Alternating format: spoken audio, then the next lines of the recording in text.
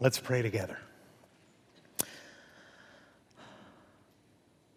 Lord Jesus, thank you for your grace that is deeper, better than we dare believe. I pray, Lord, for your grace to supply what is lacking in me, and there's a lot, as we open up your word, that I may explain it faithfully, and most of all, Lord, that beginning with myself, lest I be a hypocrite, we may all obey it. In Jesus' name, amen. Good morning. Can you guess where we're going in the Bible? The book of James, please. If you didn't bring your Bible, find one in the seats near you. If you don't have one at home, please take that Bible home with you. We will do anything and everything we need to do to resource you, including giving you a Bible. If you need it, better than the one that you just picked out from under the chair. If you're unfamiliar with the Bible, the James is near the end of it. And I'll do the same. I'll open my Bible in the book of James.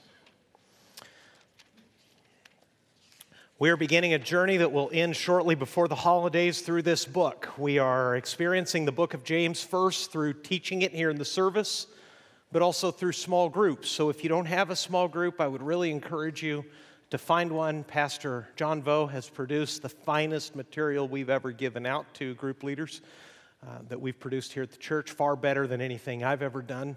And Rachel Thomas has made a beautiful design, so it's not only substantial and filled with good biblical content, it's actually pretty. It's nice to look at. It looks amazing. It's very enjoyable to go through it. I'm using it myself in my own study. The book of James is a letter. It was a very early letter. It was written in the 40s. Not the 1840s, not the 1740s, not the 1540s. It was written in the first decades of this side of history after the life of Jesus. There are 3 James that are mentioned in the New Testament that could have authored this book, but truly there could only be one author of the book of James. He surprisingly is the half-brother of Jesus. Jesus was the first but not the only child born to Joseph and Mary. The Bible refers to the family of Jesus in very natural ways. Galatians 1:19, Paul simply says, "And James, the brother of the Lord." And if ever there was a reason to name drop, you would think that James would have used it in this letter. But James isn't a name dropper. I want you to see how he begins his letter. And ancient letters, biblical letters, are like modern day emails. They tell you in the beginning, to and from. It's actually a better way to write a letter. If you've ever received a note or a letter and it just says, "Dear," whatever your name is, sometimes you have to flip the second page and see who's writing. Not in ancient letters. They tell you from the beginning who's writing and who they intend to reach. James, a servant of God and of the Lord Jesus Christ. And it was not always so. James isn't going to tell you his story in this letter. He's writing a letter, as you're going to discover, to his fellow Jews who have been scattered in persecution because of the faith they share in Jesus. But it was not always so. James doesn't drop a name. He doesn't say, as I might tempted to be, "This is the brother of Jesus writing you. You better listen. I've got insider knowledge. I've got some experience with him that you know nothing about." He doesn't say that. He says, "I'm James, a servant of God and of the Lord Jesus Christ." Notice he calls his brother, Jesus, his Lord, and he calls him the Christ. In other words, Jesus is in charge. He's the boss. He's the sovereign, and he is the Christ. He is the Messiah we were promised, and he didn't always believe that. If you read the Gospels in the first few chapters of the Gospel of Mark, as Jesus is beginning to do his miracles and preach with authority and going into the synagogues and opening the Scriptures with an authority that no one has ever heard before, Jesus' family thought he was crazy. It says in the Gospel of Mark specifically that his brothers and sisters went to take custody of him because they thought he was out of his mind. As you might. If your older brother started saying he was God, what would you think? It's a lot to take in. Of course he didn't believe it. Very few people could believe it. What made the difference for James? The resurrection. The only reason to believe a word in the Bible, and a word I'm telling you from it as I try to explain it, because that's my only intent, it's not to give my own opinion. I'll tell my own stories and make my own applications, but those have no validity whatsoever unless they're drawn from the teaching of God's Word. And what validates the story, the claims, and the person of Jesus is a single thing: His resurrection. Paul will say in 1 Corinthians, even as he tells us that Jesus personally appeared to James, that the whole basis for our faith is not that it's a better system of values, not because it's a good way to live. The foundation and the proof of it all is only one thing: the resurrection of Jesus. And we don't know for sure when James actually came to believe. You can imagine the mountain of disbelief he had to climb before he actually put his faith personally in his brother. Not as a good man, not as an authoritative rabbi or teacher, but as actually the Savior of the world.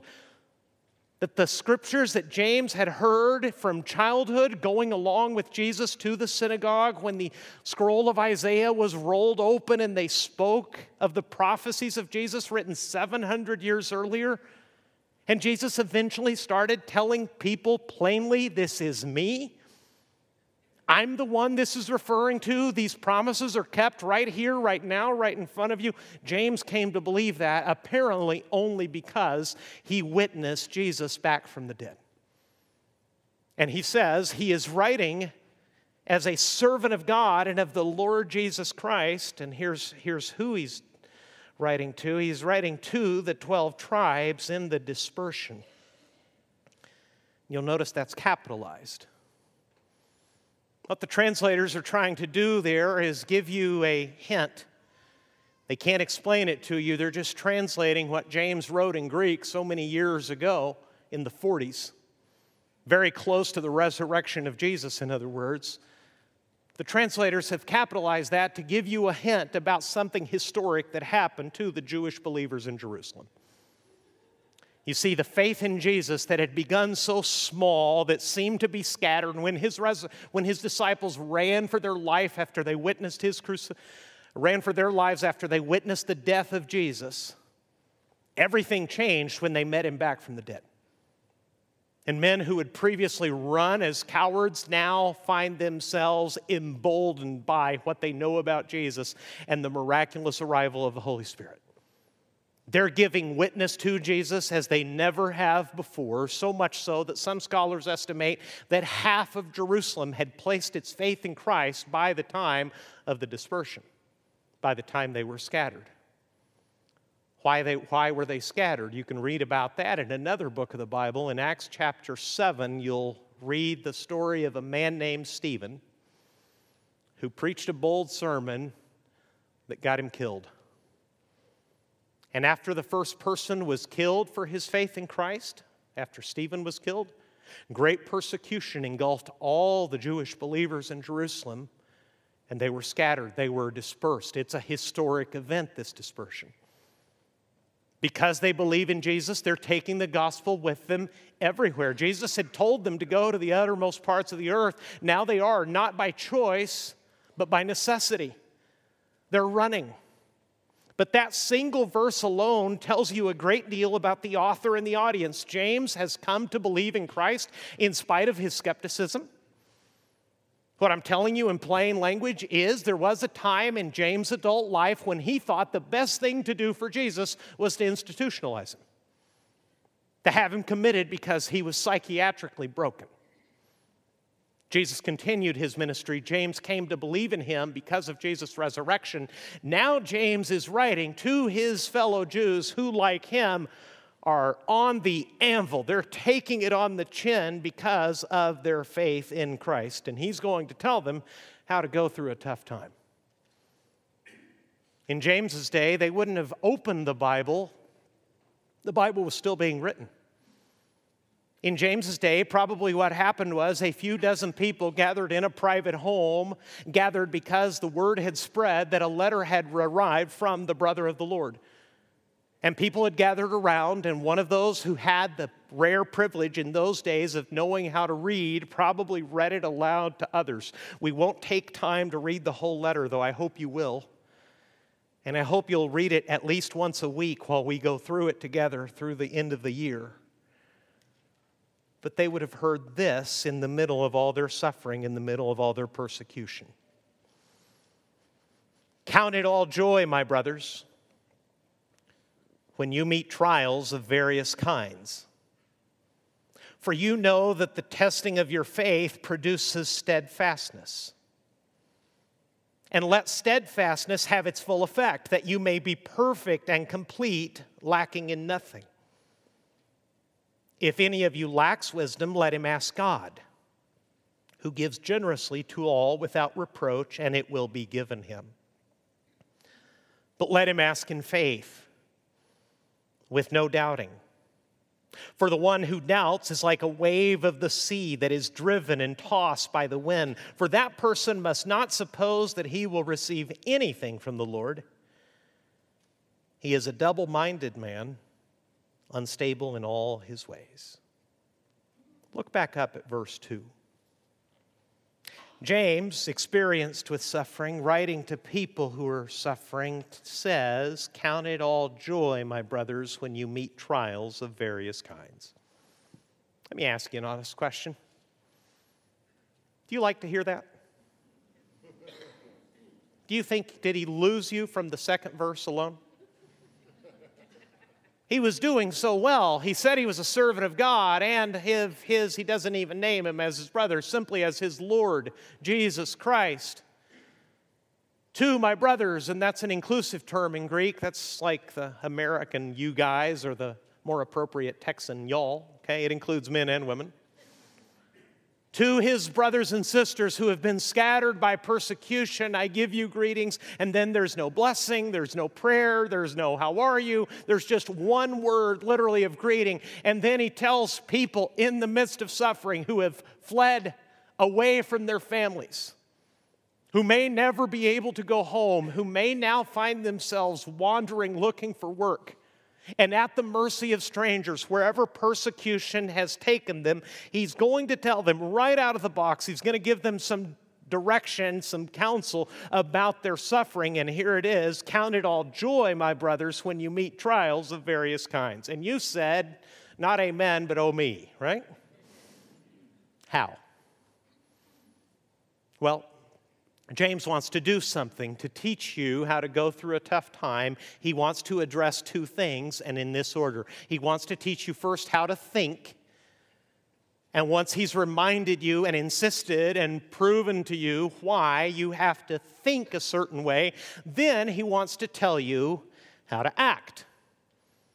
And thinking is more important than action when you're in a time of suffering. It's always important to think first. Have you ever acted without thinking? We call that reacting. And it doesn't always work out. For the last few years, one of the most enjoyable, exciting, and humbling and instructive things I've done is spend quite a bit of time with first responders.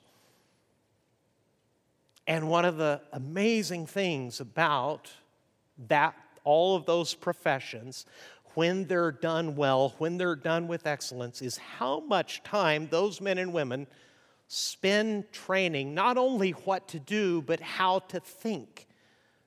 The reason for that is you can't possibly envision every possible scenario that could happen in a crisis. You can't train for everything that might happen to a person and everything you might be called upon to do. To be sure, there's a lot of things to know and to train, but what matters most and first is to teach people based on principles and sound wisdom, not what to do, but how to think about what's happening. To disengage emotionally, have a little bit of detachment, see what's going on, understand what is needed, and then maybe for the first time in your life, take specific actions that will save somebody's life. James echoes that wisdom, or rather begins that wisdom by saying, as you go through this suffering, first I want to teach you how to think. Specifically, James wants to adjust our attitude toward trials. Count it all joy, my brothers, when you meet trials of various kinds. If you're taking notes, trials in this specific context, what James is referring to is pressure and trouble that comes from outside. It's a specific reference to the heaps of pain that other people are inflicting upon their lives. It's not a matter of them being tempted. It's not a matter of them being immoral or falling into temptation because of evil desires that are inside of them. No. These are, to this point, faithful Christians who, through no fault of their own, simply because they have trusted in Jesus, are facing all kinds of different trials, all kinds of different troubles and pressures. And James says, in all of those situations, what you need to do is count it all joy. Now, what does that mean? I'm always telling you, read in context and slow down. It can't possibly mean to call suffering a good thing. It can't possibly mean also just to keep a happy, smiling face on. Anybody ever told you to smile when you're really down? Isn't that helpful? Christians are sometimes the very worst at it. We'll walk into somebody's life that has been blown apart by trouble, by suffering, by the sudden arrival of illness or death. And we'll tell them, hey, give us a smile. No, they're going to give you a punch. They're not going to give you a smile. James is talking about mindset. Notice that word, count. Another one of your translations will say consider. In other words, when you're going through pressures and troubles of all kind that didn't come out of your heart, it's trouble that other people and other circumstances have brought into your life. I want you first to change how you think about it. I want you to count it. I want you to consider it joy. And joy is not happiness. That word happiness is a very smart word in English because happiness depends upon what happens to you. Yesterday, somebody gave me cheesecake. I was happy. Last thing they should have given me, for obvious reasons that I won't go into. But it happened. If somebody had given me a headache instead, I wouldn't have been happy about it. One of my professors defined it this way. He said, happiness is the surface of the ocean, always changing, depends on the wind. Joy is the bottom, settled, unmoving. Joy is that God-given Christian capacity of looking beyond present circumstances and remembering what James said in the first verse, that Jesus really is Lord. That none of this suffering, none of this trouble, none of this pressure is outside of His knowledge and is outside of His control. What are we being taught here? We're being taught how to think, how to change our attitude toward trials. And the only way and the only reason to do it is not in verse 2, it's in verse 3. Count it all joy, my brothers, when you meet trials of various kinds, for you know. Here's the because, here's the why you can maintain a positive, God-trusting, peaceful attitude in the midst of suffering. James says, because no matter what is happening in your life, you can be reminded of something, you can know something. Count it all joy, my brothers, when you meet trials of various kinds, for you know that the testing of your faith produces steadfastness. Look very carefully at verse 3. These are suffering Christians, and what James is telling them is, when you start to suffer, remember to look past the suffering and have a positive attitude, not in the suffering, not because of the suffering. You don't have to be happy about what's happening to you. It might be evil. It might be undeserved. It may seem very random to you. It may seem cruel to you. But you know that in all of those different kinds of trials, what is happening in that moment is your faith is being tested. In other words, he's speaking to Christians and telling them, remember, when trials come, the reason you can keep your head up and keep looking to Jesus is you know in that moment the faith you already have in Jesus is now being tested, and the testing of that faith is going to produce in you something rare in our culture, which is steadfastness. The reason Christians can be joyful, though they may not be happy in suffering, it's inhumane to be happy in suffering. Jesus wept at the tomb of his friend Lazarus. Sometimes Christians act otherworldly, less than human, when they walk into the middle of real suffering and they tell people, this is going to be very good for you. Well, maybe if I break your neck and you can go through that trouble, you can be reminded in the hospital while you heal that this also will be good for you. Do not be the person that walks into the living room of people who are in genuine suffering and grief and announce to them this sort of attitude adjustment. That's a personal responsibility that Christians have to take, like a first responder preparing his mindset before he knows exactly what circumstances he's going to face. And here's what James is teaching. Your faith already is in Jesus. Now your faith is going to be tested. And the purpose of God testing your faith in all the trials that you may face is to make you godly. Look again at verse 3. You know that the testing of your faith produces steadfastness. The word picture that James is using, it's hidden to us in English. But James is saying something like this: your faith in Jesus is gold. It's extremely valuable. It's going to save your life. And trials are the fire that is going to test it. It's not going to produce more faith. It's going to refine the faith that you already have. And if you endure that, that will produce steadfastness. What is steadfastness? Steadfastness is a little different than patience. The way we normally think, patience is a good thing. It's a fruit of the Spirit. It's something that Jesus produces in the lives of people who follow Him when we trust Him and act like He does. But the American concept of patience is just putting up with something. It's very passive. You just kind of sit there and let it happen. Let people walk over you. That's why I like that James chose the word steadfastness. Steadfastness is the mindset of a person who, for a good reason, has to carry a very heavy burden a mile. And he has to do it all alone, and there's no getting past it. If this job is going to get done, this big, heavy package has to go a mile in that direction. And it's going to take a very long time because it's very heavy. But he sticks with it. And he keeps going. And he doesn't give up. And he keeps his mind on the relief he's going to feel and the reward he's going to experience when this is finally done. That is steadfastness. It's not me a few weeks ago at a government institution. I didn't say a thing to anybody, but I thought it took far longer than it should have. I thought as a taxpayer my rights were being mistreated, if not frankly abused. So I let everybody know it by not saying a word, but by having very poor body language in that government office. You ever done this? Looking at the ceiling, big, heavy sighs, arched eyebrows. That's neither patience nor steadfastness. That was childishness on my part. I wish I would have been reading or studying James at that time. James says, when you face trials of various kinds, change the way you think about it.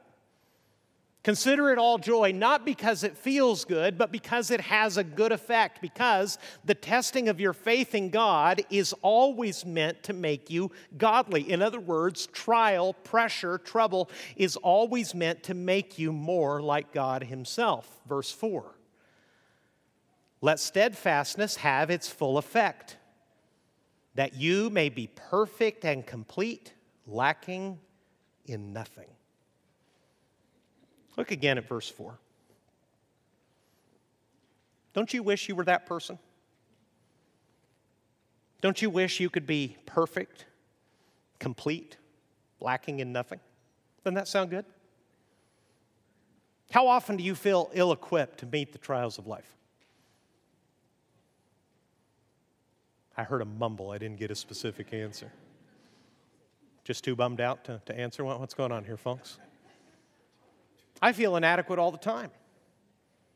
I question myself, I question circumstances, I question my capacity all the time. What is James trying to do in helping these Christians and instructing them to change their mindset?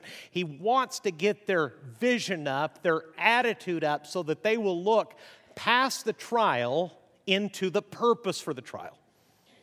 The reason God will use the trial, whether it is deserved or not. It might be rooted in injustice and evil. They're being persecuted for no good reason. They've welcomed their Messiah. They have trusted Jesus. They are actually bringing the life-saving gospel of Jesus everywhere they go. And the more faithful they are, the more they suffer for it. So James says, rather than pray for relief, first adjust your mindset. When you find yourself in the trials and all those different kinds, remember to consider that to change your attitude and think of that as a joyful thing because God has seen faith in you. He is now purifying it. He is now putting it in the fire, and if you hang in there, you will be steadfast. In other words, you'll stick with it like an athlete that trains for months and years for the test of 10 seconds. You will be steadfast like someone who goes to school and cries their way through the hard classes and gets up when they don't want to and forgets about hobbies and entertainments maybe for years so that someday they can have that diploma and begin that career or that vocation. Why do people endure difficult things? Not because they enjoy them, not because of some weird kind of masochistic trait, but because they are in pursuit of something greater. And James says the greater thing that trials can produce in your life is if you change your mindset about these trials, you will become steadfast. And if steadfastness has its full effect, in other words, if you don't quit in the process, you will be perfect and complete, lacking in nothing. In other words, you will be what we're all trying to become here at Crosspoint. You will become godly. James was the kid brother of Jesus. One of the surprising things I've discovered in the book of James, I didn't see it before until I started reading it over and over again and reading scholars who have given their lives to studying this letter, is how close James is to the very words of Jesus, how often, sometimes by paraphrase, he will quote Jesus. James is saying, fix your attitude about trials because what God intends through them is to produce in you the kind of person who is perfect and complete, lacking in nothing. In other words, he wants to make you like God himself. That's what Jesus told all of his disciples to do. Look at this verse with me. Matthew 5, verse 48. This is Jesus, your Savior. Jesus, James's older brother. Jesus, the Lord of heaven and earth, talking to his disciples, telling us what kind of people we should be. This is Jesus speaking to you if you know Christ. Read it with me. Jesus said, "You therefore must be perfect as your heavenly Father is perfect." It's really simple, but read it again with me, please. "You therefore must be perfect as your heavenly Father is perfect." Have you ever read that and ignored it? You have, right? You know what? I don't know who he thinks is going to do that, but it's not me, so I'll just read on. What did Jesus have in mind? Once God has brought you into his family by his grace, because you can't earn your way into his family. The only way into the family of God is the forgiveness of God, is the grace of God. Religion says if you get close enough to perfect, God will let you in, and it's nonsense. It won't work, you won't make it, no one ever has. The grace of Jesus announces the death and the resurrection of Jesus as your substitute, as your Savior, to welcome you into the family of God. That Jesus will trade all of your sins for his righteousness. And once you're in the family and you're enjoying that relationship, guess what? Trials will still come. Trials may come now more than ever. And what God has brought you into His family to do is not only to take you to heaven someday, it's to start the process which He will complete of making you as He is right now. And if you've ever known a godly Christian, you've received a great blessing.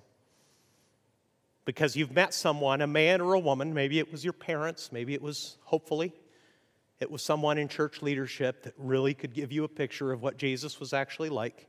Maybe it was a dear friend. Maybe it was someone who helped you find sobriety and sanity and peace. But if that person was a Christian and acted like Jesus, what you're seeing is someone who is different. A person like James, a previous skeptic who once thought Jesus was literally crazy, who came to believe in Him and was willing one day to die for Him, because church history says they killed James by throwing him from the top of the temple. He landed and survived, so the crowd raced down and beat him to death on the ground. That's James. He has credibility. He's not an ivory tower theologian. He is someone who has seen death and suffering his entire life as a Christian. And James is saying what trials are going to do for you that nothing else can is make you perfect. Give you, if you want a complete word that is a little more accessible, a little more believable, integrity. You won't be perfect like your Heavenly Father is perfect until you arrive in heaven with your Father, but you shouldn't stop striving. Little rabbit trail, just a little one. One of the curses of the way the Bible is often taught and understood in the 21st century is Jesus has saved and forgiven you of everything. Go do whatever you please. It's all forgiven, so just go do your thing. That's not found in the New Testament anywhere. Now, Jesus is talking to the disciples. He has saved and forgiven and given the very name of God, saying, your heavenly Father, think about that, God who is in heaven, He's your Father. He loves you. You're already in. Now go be like Him. Because no loving, good father is content to let his kids act any way they please. Good dads always want their kids to be more like they are, right? Read it again. You therefore must be perfect as your heavenly Father is perfect. That's the connection that James is making. The only thing on earth that will quickly bring this process to completion are trials, not blessings. See, and I'm going to be candid and personal for a moment. In this series, unless things change, and they might while we go through this series, I have very little to tell you about suffering because, by the grace of God, I've actually suffered very little. I know that because I meet almost every week or talk to someone on the phone who has really been through the fire of suffering. And it's perspective. My life to this point, and it won't always be that way, life eventually gets very difficult for everybody, but my life to this point has just been one big feast. It's been easy. So I can't tell you about my own suffering, but I can tell you something I've discovered a little bit in principle and I've seen lived out in the lives of others countless times. Blessings don't teach much, but adversity does. Blessings and grace make me grateful, make me happy, fill me with all kinds of good emotions, but I don't learn much when things are going well. Have you noticed? When do you cling to God? Most of us cling to God mostly when we need Him. When do we need Him? We actually need Him all the time, but we're not aware of it. Because most people live their lives under their own control, not really calling Jesus Lord, and they reach for God when life spins out of control. We even actually have a dumb bumper sticker to memorialize this fact. It says, God is my co-pilot. Think about that. God is my co-pilot. Maybe the dumbest thing ever committed to print. That's a pretty tall order. What's the role of a co-pilot? You always want a co-pilot on an airplane because the co-pilot is there if something bad happens to the pilot, right? They both have work to do, but you really want him if the pilot suddenly drops dead. And most people live their lives saying to the Lord Jesus Christ, I got this. Oh no, I don't got this, can you help?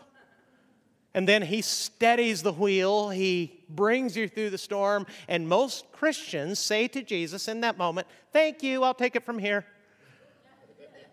And your hands are back on the wheel. There's a country song about that too, remember that?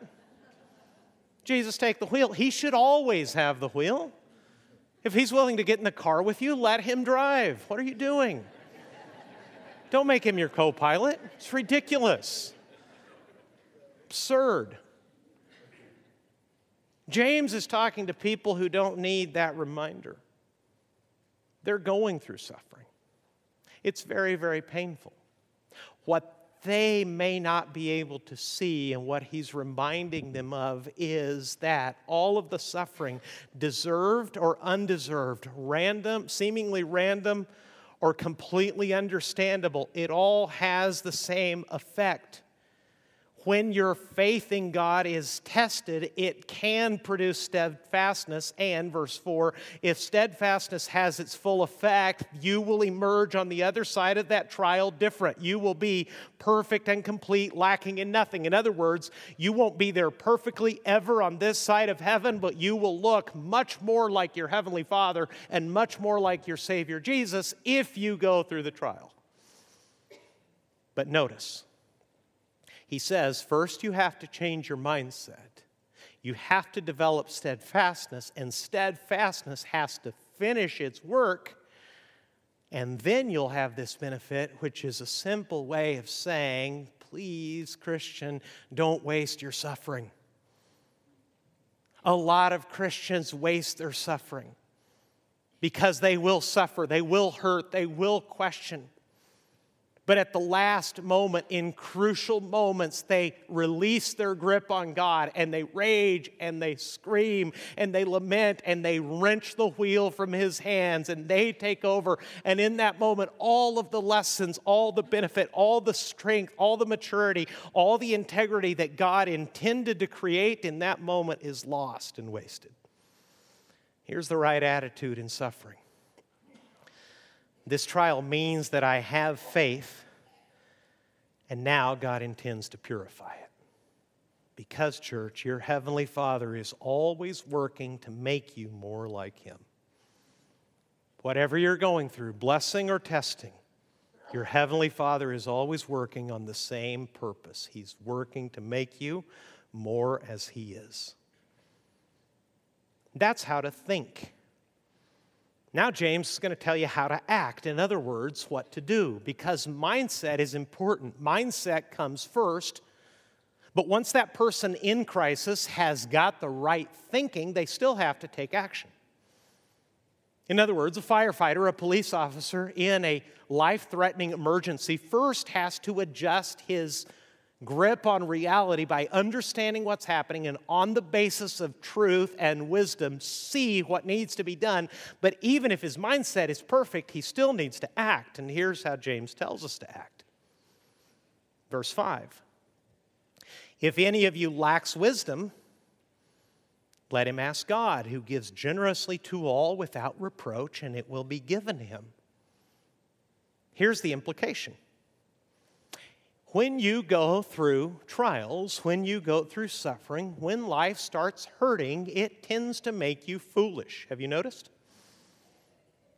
People who are suffering, people who are hurting, do all kinds of crazy, unreasonable, self-destructive things. I don't know if you've had this experience.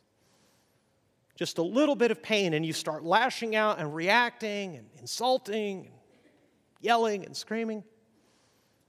I've seen that a few times. Someone's just a little bit upset. A police officer makes a friendly comment, and 5 minutes later, they're in handcuffs. Didn't need to happen. He just talked himself into it. He was upset, so he said something insulting, and things escalated, and the next thing you know, your housing and food are provided by the county for a while, and It's a crying shame because it didn't need to happen. That's not what anybody wanted, but here we are. What happened? You lost your cool. You didn't act with wisdom. You acted with foolishness. What James is saying in James 1, verse 5 is he knows how difficult this is going to be, how difficult it's going to be to keep the mindset focused forward, that eventually when you get through this, when God brings this thing to a conclusion, when this finally comes to an end, you'll be more like your Heavenly Father. You're going to need to know how to act, and the only safe way to act is this. You ask God for wisdom to go through trials. Because, church, your greatest need in a tough time is not relief from God, it's trust in God. What do you want when it's hurting? Relief. Why doesn't God bring it immediately? Because immediate relief teaches nothing. Anybody who's ever gotten themselves in shape, anyone who's ever graduated from a difficult course, anyone who's ever had a baby or raised a child knows that if you quit when it becomes difficult, you don't get to enjoy the blessings at the end. James is saying, don't ask for relief. God can provide relief any times He wants to. Your greatest need in that tough time is not relief from God, but trust in God. And you need to keep asking, verse 5, if any of you lacks wisdom, let him ask God, who gives generously to all without reproach, and it will be given to him. I love verse 5 because it tells me that my Heavenly Father is far better than I am. Anytime you ask God for wisdom, how will He give it? You're just reading the Bible with me right now. How will God give wisdom? Generously and without? What does it mean to give something with reproach? It means that you grant something, but you do it with tiredness. Maybe you were raised by somebody like that. Maybe it made you feel terrible. I've known a few dads who make a big deal about being providers. Hope you enjoyed that. I worked hard for that. Well, thanks, Dad. I'm 5 years old. I don't know what... My father was nothing like that. But I've seen that meanness in myself. I realize sometimes as a pastor, rarely, I hope, as a pastor, but often as a father, someone in my family will ask me a question about the Bible, about theology, about something. I'm like, oh. And the tone is, even as I answer the question, the tone is, how do you not know this?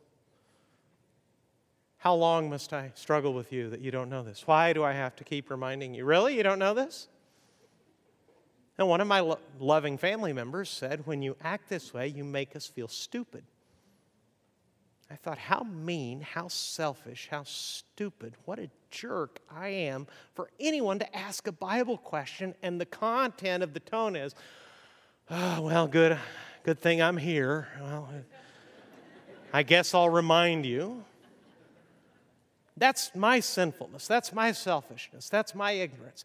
Anytime you ask your Heavenly Father for wisdom on how to go through a trial, He will give it to you. How? Generously. All the wisdom you need. Because God knows what that trial's about. He knows what its purpose is. He knows how you're tempted to waste it, and He knows how He can get you through it without wasting it. He knows all about it. In fact, the moment of relief is under His absolute control as well. What do you need? You need wisdom from Him, and anytime you ask Him for it, He'll give you all that you need, and He will never tire of you asking, so that you will never hear from God, as my children and my wife have sometimes heard from me. You again?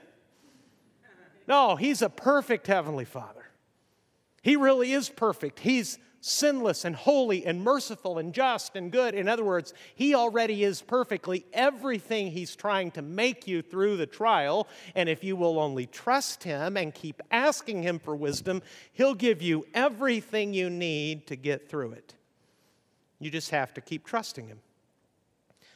But let him ask in faith with no doubting. For the one who doubts is like a wave of the sea that is driven and tossed by the wind. For that person must not suppose that he will receive anything from the Lord. He is a double-minded man, unstable in all his ways. Suffering always has the temptation of making you go up and down. hot and cold, trusting and distrusting, loving and unloving. James' counsel is, when you find yourself in trial, first change your mindset. The suffering will continue for a time that God knows, and it's never out of His hands. It's always used for a godly purpose. When you get through it, if you get through it the right way, you'll be more like God. What you need is to persevere.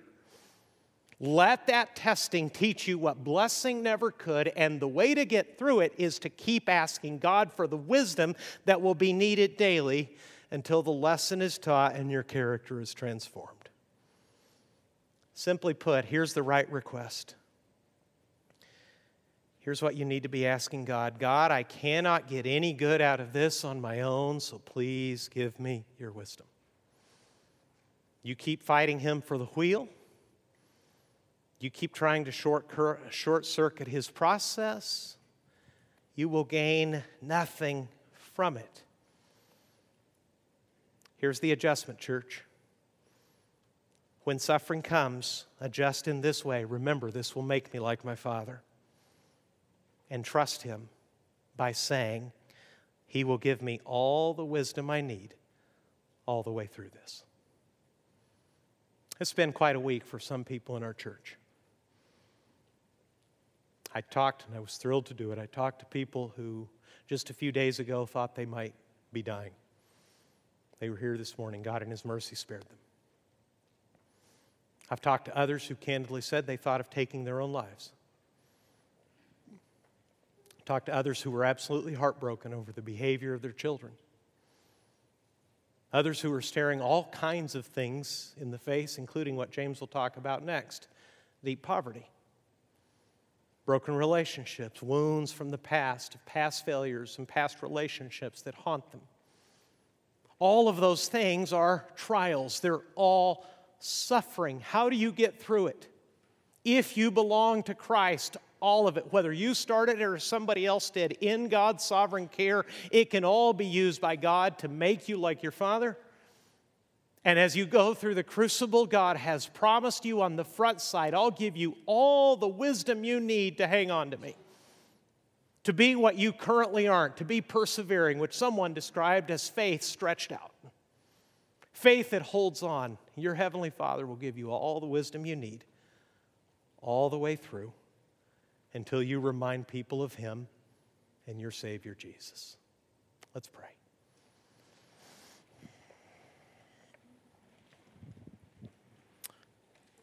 Because of what you might be going through, I just want to open a space for all of us to pray and ask God and talk to God about our present circumstances. If you're in the middle of suffering, ask God to fix your attitude. The suffering may not change, but the way you think about it can.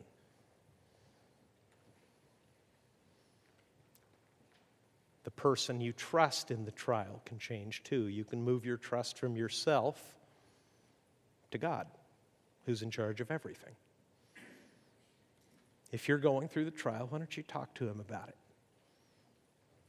Ask Him for a change in your attitude. Ask Him for a change in your action to make you hungry for wisdom, dependent on wisdom, until the lesson is taught, your character is changed. And then, in His time, for His reasons, having done all the good things that blessing alone could not teach, He'll give you relief. If you don't know Jesus, that's your greatest need. None of this applies. None of this can help you unless you trust Jesus first. Honestly, that's my plea to you, that you would trust the Lord Jesus as your Savior. That you would turn to Him and say, Jesus, I'm a sinner. My trials, my suffering have brought me to a complete end. I feel bankrupt. I feel weak. I feel emotionally, spiritually dead. I realize that now. Suffering has taught me that. Please save me. Call out to Him and ask Him for His mercy and His salvation. He'll give it to you. That's what His death and resurrection mean. If you do, all I would ask is that you would pray, first of all, trust Him, not me, trust Him, ask Him to save you. I'm just a messenger. He does the saving. And take the card that's in your bulletin and let us know where you are, what you've prayed, what you need. We'd love to come alongside you, support you, encourage you, help you find Jesus if you don't this morning. And this offering, same thing. It's an exercise of trust. It's given by people who have quite a bit and people who have nothing at all. Why do Christians give, rich and poor? Because we trust Him, because we love Him, because we get to participate in something that is eternal. We get to fill up heaven. We get to give the good news of Jesus who saves people and begins a process of making them like He is, and then He takes them to heaven and it lasts forever. Nothing else you can give your time or your money to will last forever. Only the Lord and only the souls of the men and women He saves will last forever. That's why we give in trust. Father, help those who are suffering, bear their burdens, give them wisdom, change their thinking, change mine too, and receive this offering, these prayers, these decisions in the name of Christ. Amen.